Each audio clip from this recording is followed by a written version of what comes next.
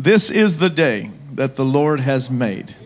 I will rejoice and be glad in it. There's a lot to rejoice about today. If you've never dealt with United States immigration, we went through the green card process for my wife. My wife is not American, and so we know a little bit about that process. And for it to happen like this is absolutely miraculous. And I am rejoicing.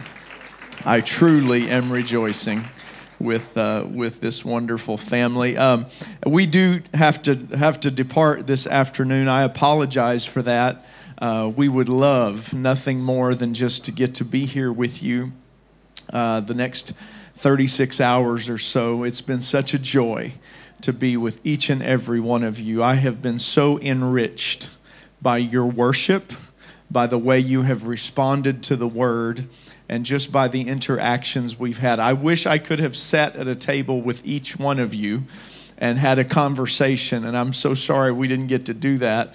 But what a delight to be with God's people from around the world and around this Asia Pacific region. We are so excited for what God is doing. And thank you for letting us be a part. We have a very important thing we have to be back for. My kids have a school Christmas play that they are singing and doing sign language in. And if I'm here and I miss that, sorry, I love you, but they are more important than you. Hallelujah. Speaking of which, I have my own prayer request. So we are leaving Singapore tonight, and we have a 45-minute connection in Seoul, in Incheon. Could you just pray that we get there early, or the plane leaves a little bit late going to America, and so we can make that? I would very much like to make that connection. If I'm going to be stuck somewhere, I'd rather be stuck here than in Seoul. So I feel like miracles are already flowing. Logistical miracles are happening. So while that pool, that water is being moved, I'm just going to make that request. Pray with us. And we do thank you for so many. Thank you for praying over us.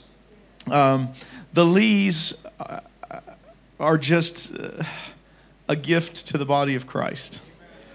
And this leadership team that they've developed, and just thank you for allowing us to have a small part, a voice in this meeting. And I believe that God has big plans for what is happening locally in Singapore. I believe that what you are developing, what you are preparing, brother and sister, pastor and sister Cargando, thank you for allowing us to be a part. What you're doing here locally, I believe, has import around the world. And I believe God is going to open doors for the technology and the digital content that you're creating to have a global platform to be able to bless the apostolic movement in the four corners of this world, the 7 continents. I want to see that happen, and I want us to partner together to make sure that that happens. Amen. To all of our friends from around the world, the show strands, the Aussie contingent, the Malaysian brothers and sisters. It's good to see a few of you still here today. I know you have camp meetings starting today. To my brother from Sierra Leone in West Africa, I didn't get to meet everybody from all the other countries, but God bless you. Thank you for allowing us to be a part of what God is doing. I have something I feel to share. And it's kind of I'll just tell you, I'm just going to, I'm going to do what I feel in the Holy Ghost. And whatever you do with it is your business and God's business. But I do feel to share something with you. In 2 Corinthians chapter 12, verses 7 to 10, you're familiar with this. And thank you so much. Here, I'm in your way. Let me move over. There we go. 2 Corinthians 12, chapter 12, verses 7, 8, 9, and 10.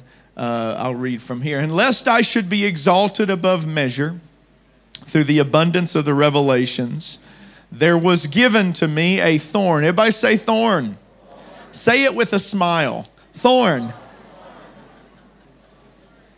In the flesh, A messenger of Satan, hallelujah, to buffet me, not buffet me, but to buffet me. I do that to myself. Lest I should be exalted above measure. For this thing I besought the Lord 3 times, that it might depart from me. 3 times. The Apostle Paul, the mighty man of God who wrote half the New Testament, prayed 3 times about this, and nothing happened.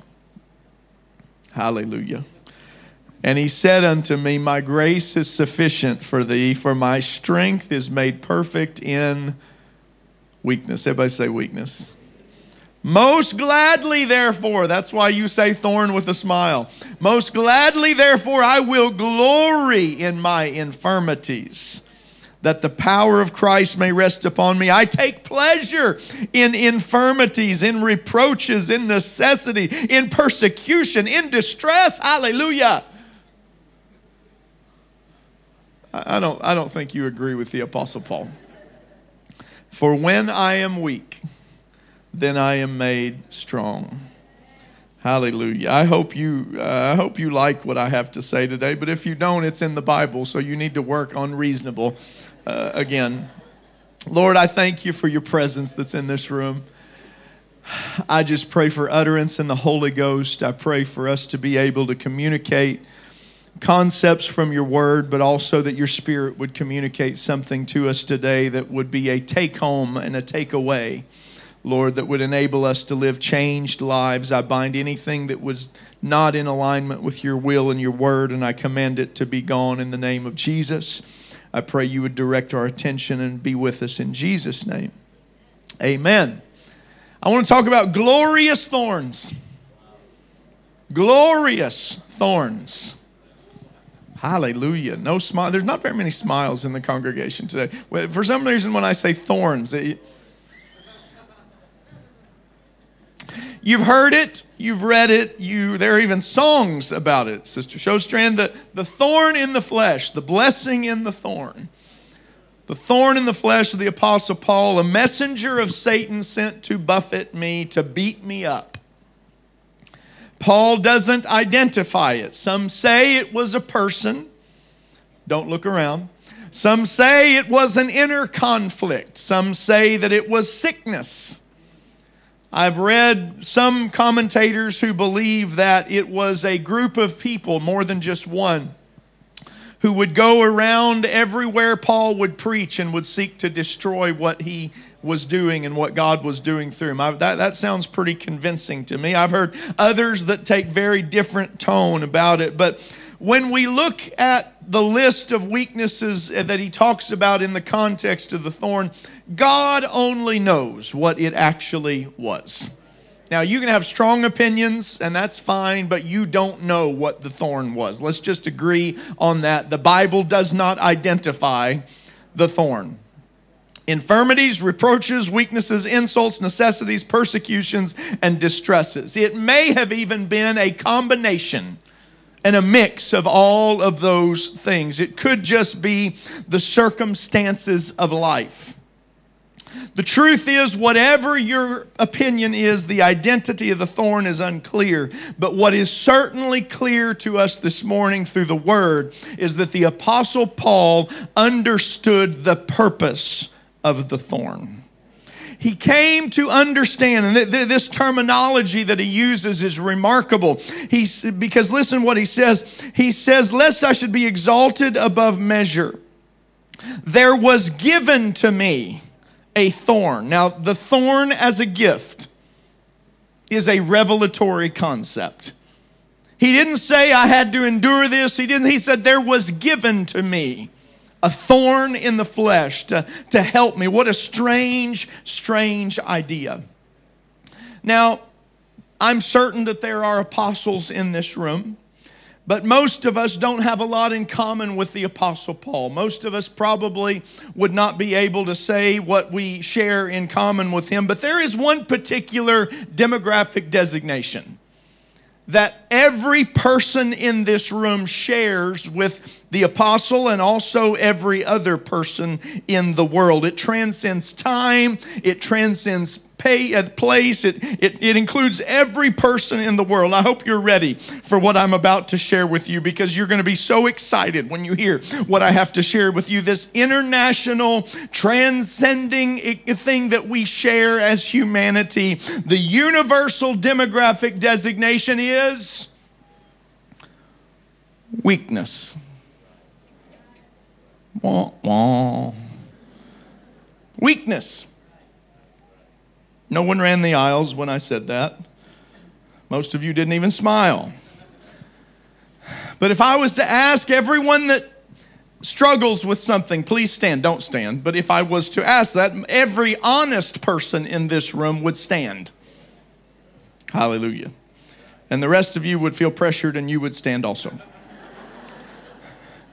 If I were to ask everybody who has moments of failing strength, please raise your hand. Don't. Thank you for the honesty all the way in the back. Every honest person in the room would raise their hand. If I were to go into greater detail and canvass those who feel insufficient.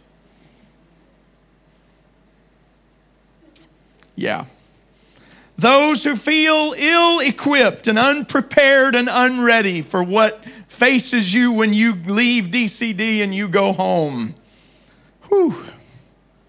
Those who quietly question the wisdom of heaven in placing you in that place where you are, doing that thing you're doing and being called to this 21st century culture. Those of you who woke up to your own faults and are faced with your own failures and encumbered by your own lack. Those who are weary of weakness in your own situation. I think I covered everybody. Weakness is the universal designation.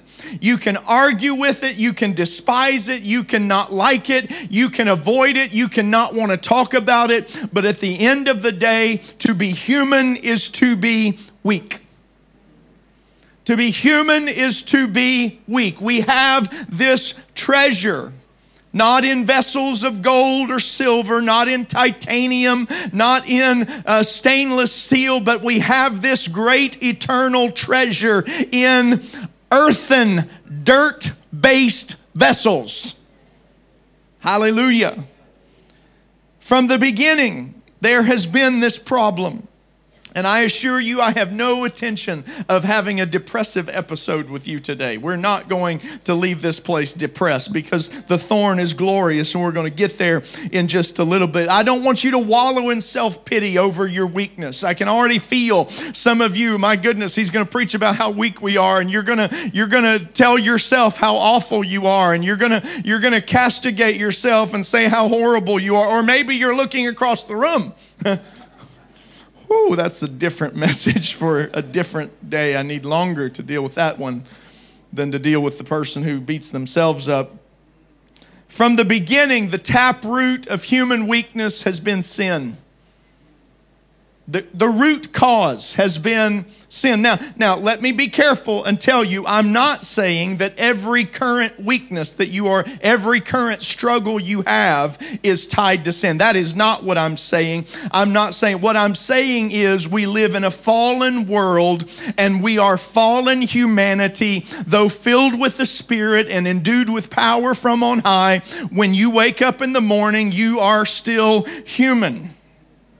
The ancient origin of weakness is that problem of sin, because our bodies were not originally designed to be automated to die. Adam and Eve could have lived forever, I believe, in the garden, but when sin entered into the world, sickness, debilitating diseases, weariness, tiredness, fatigue, the issues of the mind, the body, and the soul are all encompassed in that penalty of sin.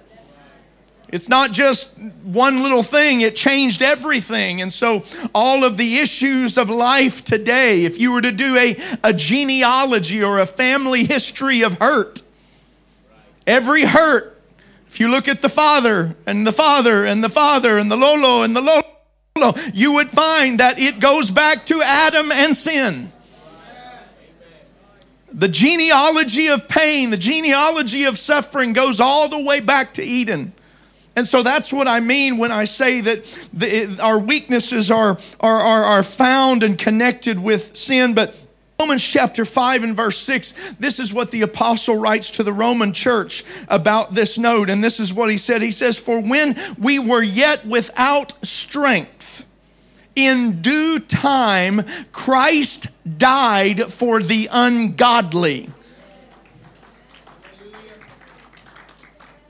Now, some of you are acting and clapping like you have been godly your entire life, and that scripture does not apply to you. Some of you are acting like your file in heaven is really, you don't hardly have anything you've ever done wrong. Christ died for the ungodly. Christ did not die for you seeing you as the best you would ever be. He died for you when you were the lowest of the low, when you had fallen the farthest you would ever fail, when you had endured the things and done the things that you are ashamed of and that you don't want anybody to know about. That's the point where Christ died for you.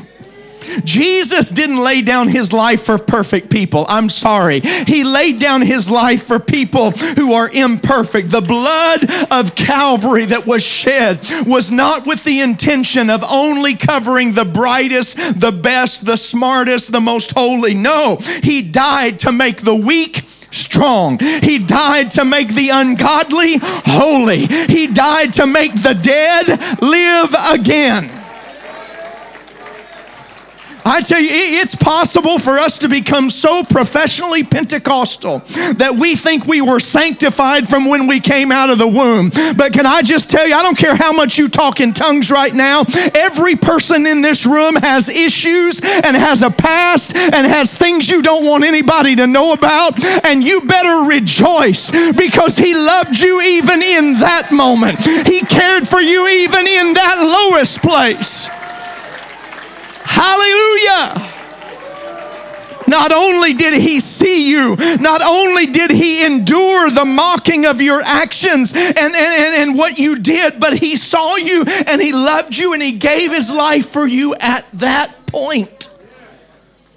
With absolutely no guarantee that you would ever be anything different than your lowest.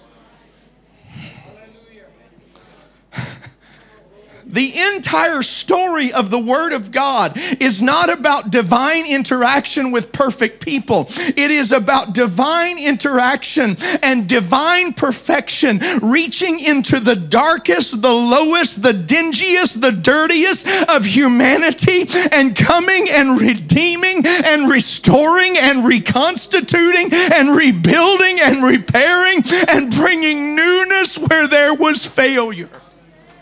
Oh, praise the name of Jesus. He was victorious. The power of the cross is still at work. You are trophies of grace in this place today. You are heaven's trophy of what God can do and what his power can accomplish. If you're here today, you're wondering whether your failure is final. Let me tell you, it doesn't have to be. If you're here and you're wondering if the price that you paid for your past mistakes is going to be too much, let me tell you, Jesus changes lives. He changes lives. I just feel to speak a word of faith to somebody who is struggling in this room right now with the mistakes of your past. You come into places like this and you feel the presence of the Lord and you rejoice, but the moment that leaves or that high comes down, you deal with condemnation, you deal with regret about what you've done in the past, and you may even be dealing with consequences of the past. You're weak. Praise God. You're weak. Hallelujah. You're weak. His strength is made perfect in weakness. 1 Corinthians 1:23, and I'm going to try to go very quickly. This is a lot of scripture. But we preach Christ crucified. To the Jews a stumbling block, to the Greeks foolishness. But unto them which are called, both Jew and Greek, it's Christ the power of God and the wisdom. Everybody say the power and the wisdom. Because the foolishness of God is wiser than men, and the weakness of God is stronger than men. Now Paul gets up in their grill. Did we still say that? We said that when I was younger. He's like face to face right here. He talks to the church. He says, now, brethren, you see in your calling, he's not talking about the world, he's talking about us. He's pointing a finger. He says, not many wise, not many mighty, not many noble are called. But God has chosen. Now there's this thing here that doesn't show up. In the English it says God has chosen the foolish. Take me to the next one, 27. God has chosen the foolish things or the weak things. Can I tell you that word things is not present in the original language. That is an added on to help understand. So literally what he's saying, he's talking to the church and he says, God has chosen the foolish of the world to confound the wise. God has chosen the weak of the world to confound the things which are mighty, the base things of the world, things which are despised has God chosen. Base, despised, unworthy, messed up, destructive, not wise, weak, those things. And then he says this, and those which are not, to bring to nothing those things which are, that no flesh should glory in his presence, but of him you are in Christ Jesus, who of God is made unto us wisdom, righteousness, sanctification, and redemption, that according as it is written, he that glorieth, let him glory in the Lord. I stand before you today to boldly declare that the wisdom, the foresight, and the foreknowledge of God is not frustrated or messed up by your current situation or your past failure. In fact, God knew. The power of God is not frustrated by your pitiful lack of prowess. He's not messed up by how you can't do things. In fact, the Bible says he has chosen the things that are not in order to bring to nothing the things that are. Can I just tell you what that means? God knew what you weren't. God knew.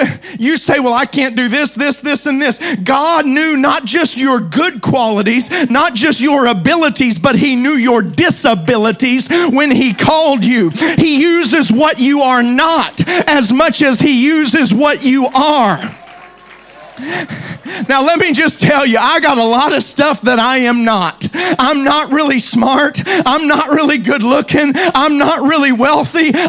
Keep going down that list. There's a whole list of what I am not, and that does not frustrate God. He says, you know what? I know what you're not as much as I know what you. Somebody needs to hear me in this room. You don't have to leave this place condemned by what you're not and how you failed. I tell you, in the Holy Ghost, he knew what you were and he knew what you weren't when he called you into this glorious, powerful experience with him. He knows what you're not. You try to hide it. I don't know if I'll get where I really want to go today, but we try to hide a bunch of stuff and we think we got to do it just so we can save face and so we'll have a reputation. Can I just tell you, God knows who you are when nobody else sees you. God knows what you struggle with when nobody else is aware. God knows what you spend money and time and effort on that you don't want anybody else to know about. And in the wonder of weakness is this. It is the weakness of humanity that creates the margin and the space for the power of God to overshadow your identity and overshadow what you are and overshadow what you can do. It is of him, through him, and to him that are all things. I might get a little excited this morning. The simple message is that your frail humanity does not exclude you from the miraculous manifestation of the glory of God. In fact, it is quite the opposite. It is your failure, your weakness, your thorn that makes way for the overarching, overshadowing glory of Almighty God to be demonstrated and manifested in the world. Paul asked God 3 times, remove it, remove it, remove it. Here's the answer.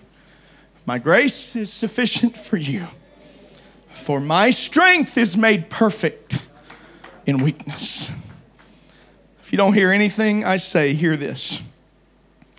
The clearest atmospheric conditions for the strength of God to be made known are in the weakness of human infirmity and lack, and yes, even pain. If God was to take away everything that you're not, to erase everything that you have done that you don't want anybody, if God was to make us perfect in every way according to a divine standard, there would be no room for the glory of God to be made known in the earth, because flesh would be all sufficient. You better thank God every day for the thorn that you have to deal with. You better thank God every day for weakness. You better thank God every day, because it is the weakness that creates a space. Hallelujah. Why don't we lift our hands to the Lord right now?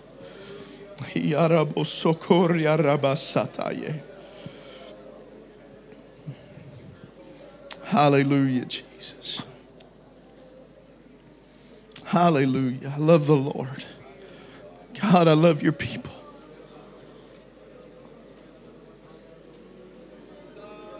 Lord, I love your presence. Lord, I love what people are and what people aren't. I love your all-sufficient grace. I love your presence that touches us. Hallelujah.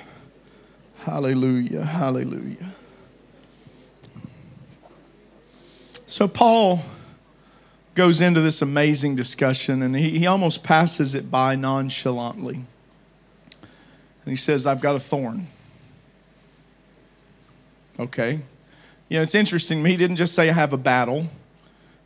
Paul's pretty intentional with words. He's very, very intentional with words. There's a spot in Galatians where he points back to the promises that God made to Abraham. And he says, if you'll notice, my dear friends, God made the promise to a singular seed, not seeds, plural.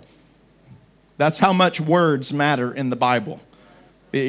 Singular or plural make a big difference in the promise of God. So I have to believe, if he pointed that out, that his choice of thorn is also equally significant. He didn't say, I've got somebody fighting me. He didn't. No, he said, I've got a thorn. So I just have this thing where I want to see what the Bible says about stuff. So I went back, and you know what? It's amazing. Thorns first show up in the garden. Thorns are a direct result of the failure of man. God curses after Adam's sin. God curses the serpent, God curses Eve, and God curses Adam. He says, you're going to work, sweat of your brow. And then he curses the ground. He says, from out of the ground is going to come something that will harm you and hurt you. Now, what's interesting is also, what was Adam made out of? Adam's made out of the dust of the ground. So it could easily be said that Adam, that thing that constitutes you, that thing that you are made up of, is going to begin producing things that will be difficult to deal with. Can I just tell you, a lot of what we deal with is not the devil. Can I tell you that one of the greatest limiting factors of the church has nothing to do with demonic oppression or demonic opposition? Can I tell you from where I'm beginning to sit over the next few months, I can tell you that flesh makes more problems, unrepented, untaken care of flesh. That dusty stuff that we're made up of produces more thorns than any demon has ever produced for the church. So that thing that you're made up of, Adam, is going to start producing stuff that is going to be difficult for you to deal with. Your very makeup will produce thorns. The thing that is you is going to produce thorns. Most of us struggle the most with self. This is my opinion. You don't have to agree with me, but I believe the greatest limitations of the church and the kingdom of God are flesh. They're not the devil, because he is a defeated enemy. You can cast out a devil anytime you want. I have never been in a situation where a devil manifested and we knew he was there that we did not see victory. Now, I've been in situations where I knew he was there, but it wasn't manifest, and I felt something, but it wasn't manifest. But anytime it has ever been manifested, I have seen it cast out every single time. Satan is defeated. We have authority over demons. We have authority over the darkness of this world. You can't cast out flesh.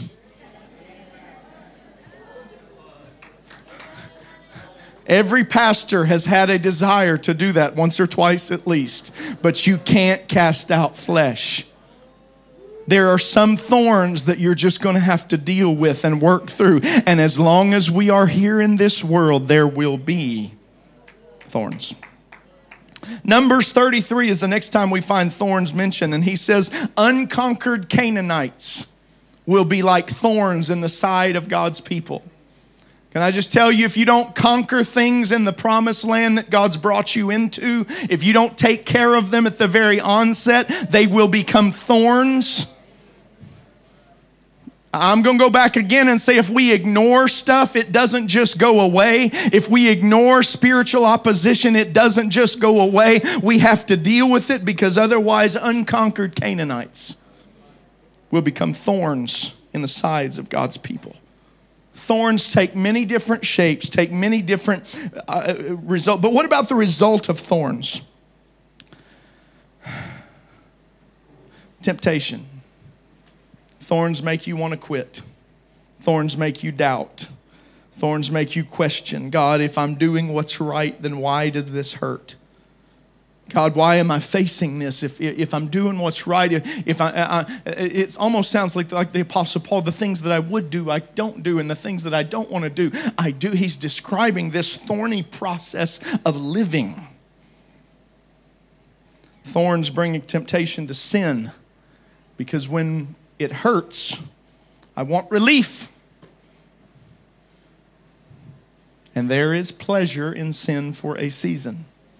We don't like that scripture very much, but it's in there for a reason. There's pleasure in it. Even if it's momentary, it releases that feeling. It releases that pressure. When you're hurting, you want relief, and sin will provide temporary relief. There's a temptation to walk away when things are hurting, when there's thorns involved. You want to abandon the position without a fight, just to escape the thorniness of what you're dealing with. Let me just stop here and say, if you were born of a woman in this world, you have experienced thorns. If you're human, and I think everybody here is,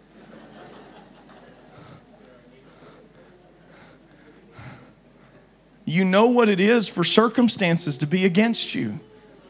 You know what it is to have unfair situations in your life. You know what it is to deal with stuff that's not your fault. Many in this room know what it is to have things done to you that were not your fault, and you had no choice over the matter. That can be anything from abuse to situations where things changed and you felt hopeless and you felt without any recourse. We're all just flesh. We're all just fallen humanity. We are all just enduring the same thorny issues. We all have struggles that would seek to define who we are if we allow them to. We have struggles and pain and failures that would deter us.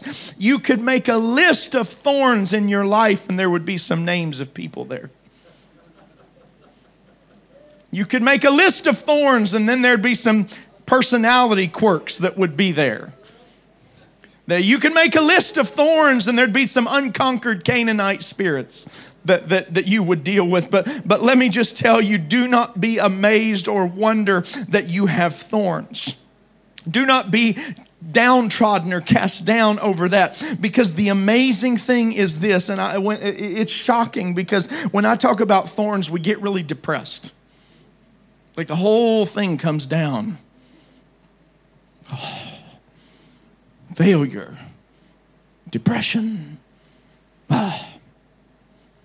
That is not the tone of the Apostle Paul's letter. There is nothing depressive or cast down about Paul's writing about thorns. When I look at the tone of what Paul says, it is not a tone of defeat, but it is a tone of glory. It's connecting the dots. It's saying, yes, I'm convinced that the sufferings of this present world are not worthy to be compared with the glory which shall be revealed. I'm convinced that the thing that I'm dealing with, nothing has happened to me but such as is common to man. And there is something happening on the other side that's working in me a far more exceeding weight of glory. How does glory come into this conversation? After all the failure and all the sin and all this recognition that, yes, I've got issues. Here's what he said, most gladly, therefore, I will glory in my weaknesses. 2 Corinthians 12:9, he said unto me, my grace is sufficient for my strength. My strength is made perfect in weakness. Most gladly, therefore, I will rather glory in my infirmities. I will take pleasure in infirmities, in reproaches and necessities, in persecution and in distresses for Christ's sake. For when I am weak, then I am made strong. Glory means not just to recognize it exists. Glory means to boast about it, to allow it to be known. Glory does not mean concealing failure or concealing the thorn. Glory means that Paul went around and let everybody know what his issues were and what he was struggling with. Now, some of you really don't like what I just said. He says, I take pleasure in them. What in the world are you talking about, Pablo? Or if you're from Eastern Pavel, or Palo, whatever. What do you mean you glory in your weakness? You boast about them. You vaunt them and flaunt them, and you take pleasure. You are well pleased in all of the distresses and the persecution and the pain and the heartache. You're shouting over these things. Why? Why? Because the glory of the thorn comes from the fact that when I'm hurting and when I'm down and when I'm weak, I have every right in the world, humanly speaking, to say, you know what? I'm withdrawing and I can't do this anymore. But Paul made a choice in which spirit chose to override the will of the flesh, and where the will of the spirit said, I will worship even when I am weak. I will choose the glory of God, and I will choose to trust him. Job said this, even if he slays me, still I will trust him. There is a weightiness measure, hear me, there is a weightiness measure of worship. And the weaker you are and the more downtrodden you are, the more your worship has weight, because you're choosing to deny the flesh and the lust thereof, and you are engaging with the Spirit of God in a way that says, yeah, I'm hurting, yeah, I'm dealing with all this stuff. The Lord gives and the Lord has taken away. Blessed be the name of the Lord. You have every right to be frustrated in the flesh. You have every right to be angry and grieve over loss. But you also have the option over here to say, you know what? Yes, the loss is real. Yes, I've dealt with a lot of stuff in my life. Yes, I have failures from my past. But I will worship and I will glory the one who is the ultimate in overcoming power and in overcoming authority. There's no God like our God. There's no king like our King. He is not frustrated. He is not put out by the issues that plague humanity, but he engages with the weakness of men to accomplish a work that is above and beyond anything a person could create. Thorns produce a dependency on God. Thorns make you run away from self-sufficiency and run into the all-sufficient arms of grace. The world does not need you at your best because your human best can't change anybody or anything. In fact, you can't even change yourself. The world does not need you at your best. The world does not need a showcase of your talents. The world does not need an airbrushed facade of what you are on your best moments. The world needs to see the reality of humanity that is touched by the hand of the divine and produces glory in a way.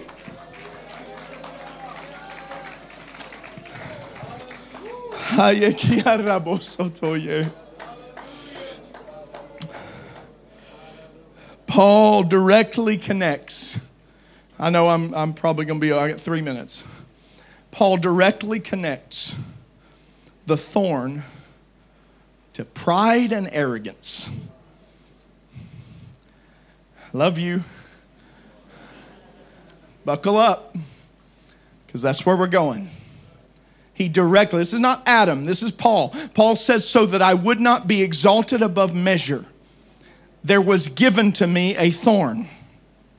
I have a powerfully anointed friend who studies the word, and he said this, it's been a while now, but it was revelatory to me because it's something I've struggled with. There's exposure. He said, Adam, pride is either self-promoting or self-preserving. Now, we like pride. We like preaching about pride when it's against, don't promote yourself. Be humble, right? You can get with that. You can say amen to that. And you look around, you have a list of people, they need to be listening to this. Preach on, preacher. You think of people back home. Yeah. But I am so humble. Can I just get real for a minute? The issue in Pentecost is far more often pride, not of self-promotion, but of self-preservation. Now let me unpack that for just a moment. What do you mean pride seeks to self-preserve? Here's what happens. Well, I'm not good at that and I'm not comfortable with that, so God, I'm not going to do that. I'm shy. So I won't say, I won't do, I won't be, because it doesn't fit with my human personality. It makes me uncomfortable when the Spirit asks me to do this, and this. Now, I will lead worship on a Sunday and I will dance and shout, but if I'm asked to teach a Bible study or if I'm asked to witness to somebody of another culture,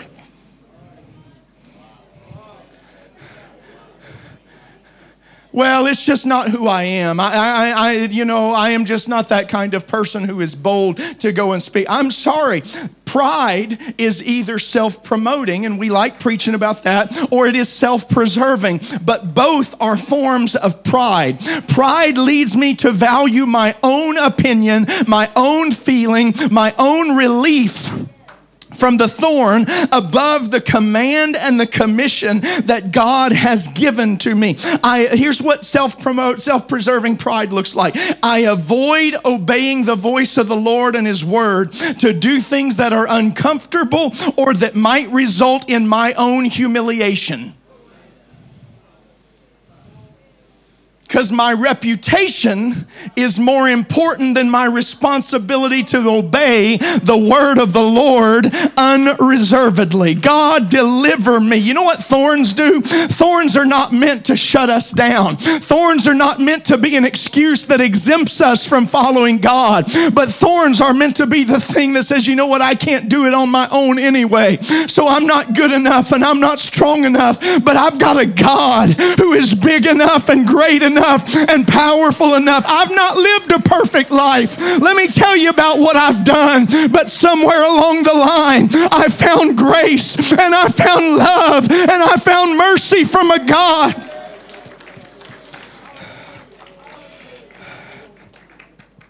Hallelujah. Sometimes you got to be honest and expose your weakness before God. Monday night, I talked about the lady in 1 Kings chapter 17. The man of God comes to her, says, bring me bread. You know what would happen to some of us if we were in that same situation? I love you. Remember, I love you. I'm leaving today, but I love you. The man of God comes, says, hey, I know you're poor. I know you're a single mom. I know you don't have any money. You don't have two sticks to rub together. You're going to go die. Make me a cake first. You know what some of us would say? We would say, well, man of God, I'm so sorry. I would love to help you. We have plans today, and we will not be able to get the cake for you, but have a good day. Because you need a facade of politeness and you need a facade of respectability. And you don't want to be embarrassed by revealing your pitiful situation. She would have never experienced the miracle if she had been dishonest or had had self-respectability as a greater value than what she actually needed. We need a dose of honesty in our lives, brothers and sisters.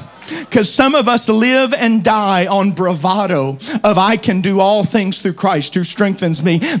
You can. That's absolutely the word of God. But that does not take away from the fact that you've got a bunch of thorns in your life and you got a bunch of holes in your clothes and you got a bunch of issues in your house and in your mind that everybody deals with. You've got to not hide those things. It is when we reveal those things and we are open with them, number one, that they can be healed. I got to quit. But can I just tell you something? I believe God can heal every mental issue and every emotional issue that has ever been perpetrated on any person in time. But I have very rarely seen God heal something that people were not willing to bring to the light and exposure. In a perfect world, we want God to heal all of our hurts, and we want to maintain our air and our facade of respectability. We don't want anybody to know about our business, and we just want the Holy Ghost to magically take care of all the issues we have inside without us having to be transparent or honest or open up about ourselves. Can I just tell you, there's healing in this room for people that have been hurt, but you got to take a step and say, be honest enough to say, you know what? Yeah, I got some thorns, some stuff. I've got some baggage that I carry with me. Can you help me pray about this? You got to be willing to recognize weakness and be open about it. You got to be willing to say, God, I don't have it all together. I got a bunch of stuff I'm dealing with, but I believe you're greater than the thorn, and you can bring glory out of even what hurts me. You can bring glory out of the thing that damages me.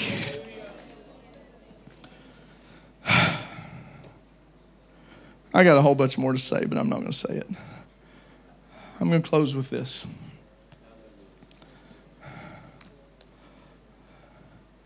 I continued looking for thorns until I got to the New Testament. And I find Jesus, who is the apex of humanity, God and perfection made known. King of kings, and Lord of Lords. There's only one time where I find him treated royally, and it was in jest. It was in condemnation. They bring a robe. Hail the King of the Jews. But what is the crown of a perfect man? Somebody who's perfect, somebody who's an overcomer, somebody who is everything that God wants them to be. What do you do when you come to a need for a crown for that person? Gold? Nah.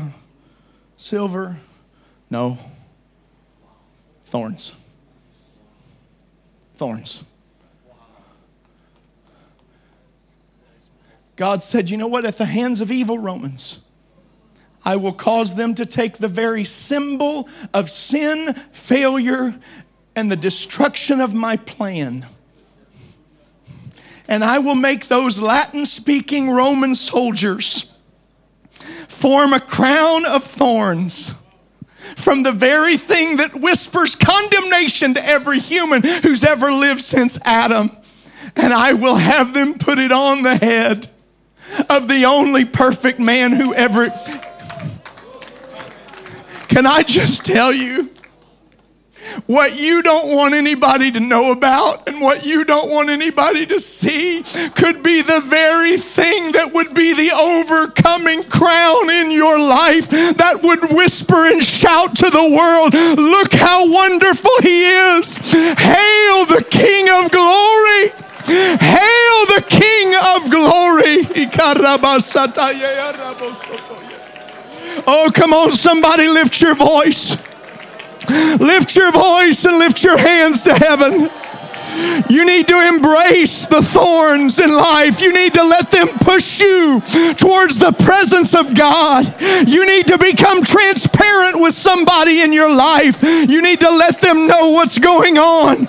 Not so that they can feel bad for you, but so that the glory of God can be sufficient for you in your life. In your weakness, my strength is made perfect. This altar is open. You can stay where you are. You can stand to your feet, whatever you feel to do. I just think we need to call on the name that is above every name. We need to have some open and honest conversations with God about what's going on in our lives. Thus saith the Lord, hear my words. I have sent a broken man to speak to you of brokenness.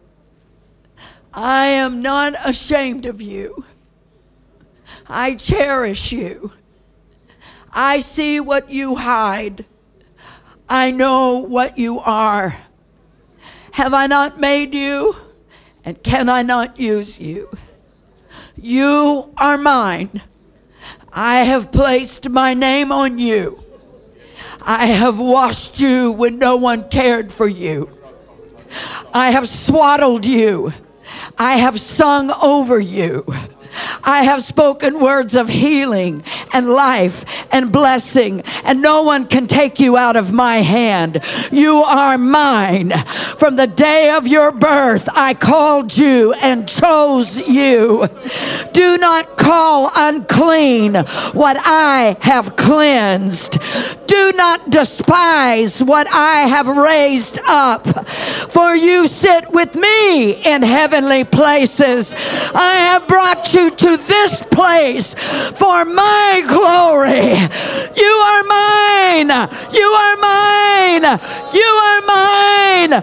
You are my inheritance, my treasure, my glory.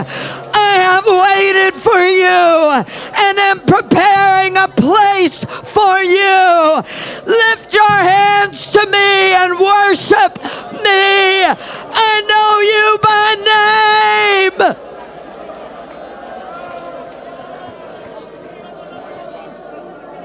Come on, let's give God praise all over this place. Shall we just stand? Give him the praise and the honor. Hallelujah, hallelujah. Come on, let's give him praise. Let's give him honor. Shall we just stand one more time? We don't need no music. We don't need no fancy instrument. He is worthy and worthy to be praised. Hallelujah.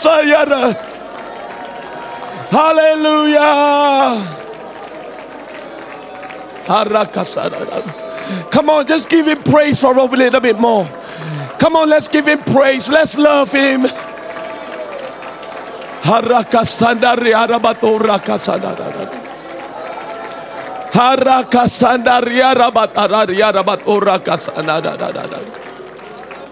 Hallelujah, Jesus. Hallelujah, Jesus. Amen. I said this many times in prayer. If I was God, I won't choose me. Amen. I say this again. If I were God, I would not choose me.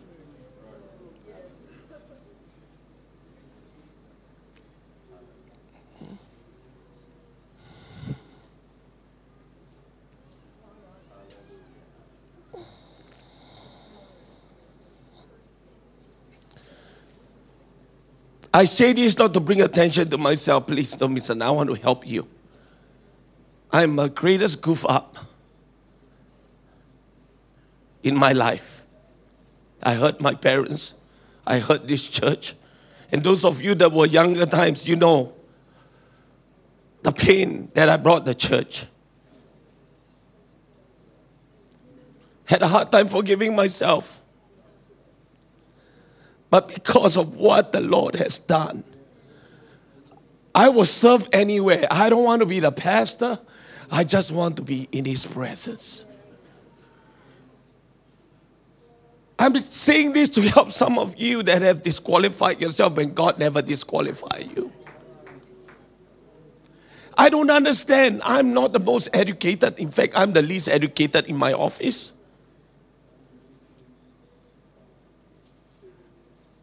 But I take that and worship God.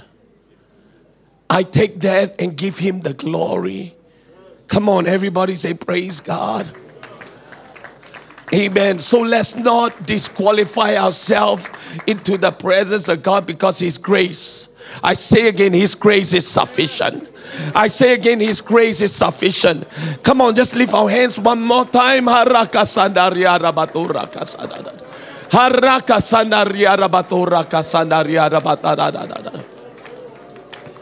Thank you, Jesus. Thank you, Jesus. You know, come to think of it, I just sat there in amazement, you know. All I wanted to be was never to be a preacher, a worshiper. That's what I want to be. Just want to worship God. As you worship God, He will bring you to high places. Amen. That's the truth. Amen. So again, don't disqualify yourself. Turn to your neighbor and say, don't disqualify yourself.